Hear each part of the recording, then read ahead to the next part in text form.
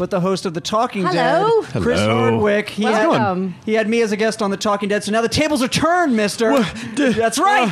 Take that. I'll be asking the questions here, mister. This is Say it ain't so. good view. Right? And we get to see all them madness. You got the view of the convention center, like the perfect view of the convention center. We can check the lines, see when the trains are coming through, and you can't cross the street. We got everything going on. That's called Friday and Saturday, where you cannot cross the street. Oh, just madness. Yeah. Especially for you, Chris, because you are just, this is just like your Christmas, birthday, everything. Every holiday rolled into one. There's no question. Because you are just, tell everyone, just give them a taste of how much you're doing here. I'm moderating like 10 panels. 10 panels? How do you even prepare for that? I don't. Well, do you sleep?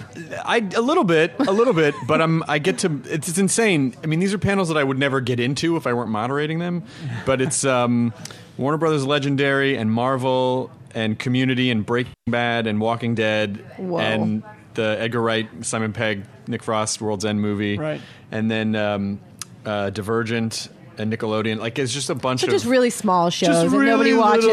Tiny. How many panels do you say no to? Because I bet you're asked for literally 100 panels. Well, at a certain point, you just can't. Yeah. There's literally just no room in the schedule. I would host every single panel if there was some way that I could Dr. Manhattan style exist in all places at once, but I can't.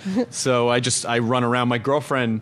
That's my girlfriend. That's my assistant Monica. My girlfriend brought Razor scooters, and awesome. And she was like, "I'm telling you, you'll get around faster this way. Smart, but you have to let me put puppy stickers all over it." And I was like, "Do it. I want to get around." Puppies are awesome. Puppies are great. Who doesn't love puppies? And they propel you. So if you see a crazy person screaming like he's late for something on a Razor scooter with puppy stickers, there's a good bet that's me. Well, now you just told everybody. Now you're definitely not going to make it. You're going to have to change your stickers to cats. How are you guys holding up? You just started. We're doing great. Yeah. We just launched about 6-7 weeks ago on the air. We did. XM 105. We're like brand new babies. And just started live here this morning from Comic-Con. We're having a great time. And what we really want to know, Chris, and we're talking with Chris Hardwick, host of every panel here at Comic-Con. Host of Talking everything. Dead, guy from Nerdist, BBC America. He does it all.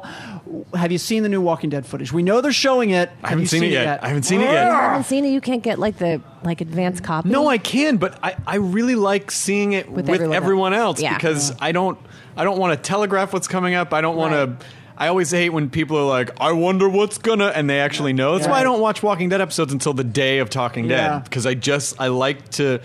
I feel like we're too spoiled now, and we binge consume things. We do, and it's fun to wait. It's fun to build up the anticipation, And it's those people in that room when they see that those clips get so fired up. It would just be so fun. Hall H is 6,000 people, and when they're all firing at once, and it's like the stage rattles. And they see a bad guy, and they all boo. Or it's unbelievable. Every time Norman Reedus comes on, they scream. Oh, they scream. Yeah, they scream a lot. That must be really loud. It's loud. Norman gets a pretty high rating on the scream meter.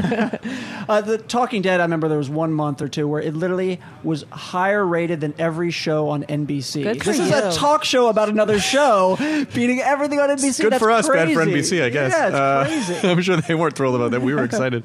I know. There's just something about Walking Dead where you kind of need a little...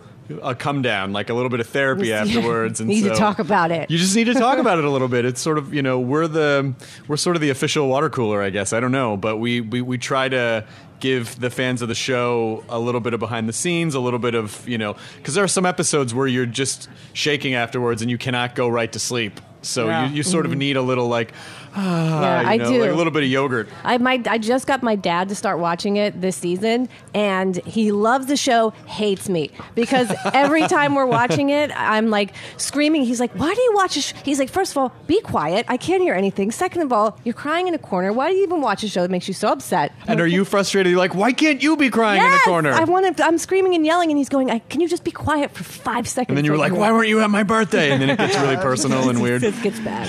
But he hates it. But it's good that I have that afterwards to watch. Yeah, no, it is one of those shows that my parents watch it, but then kids watch.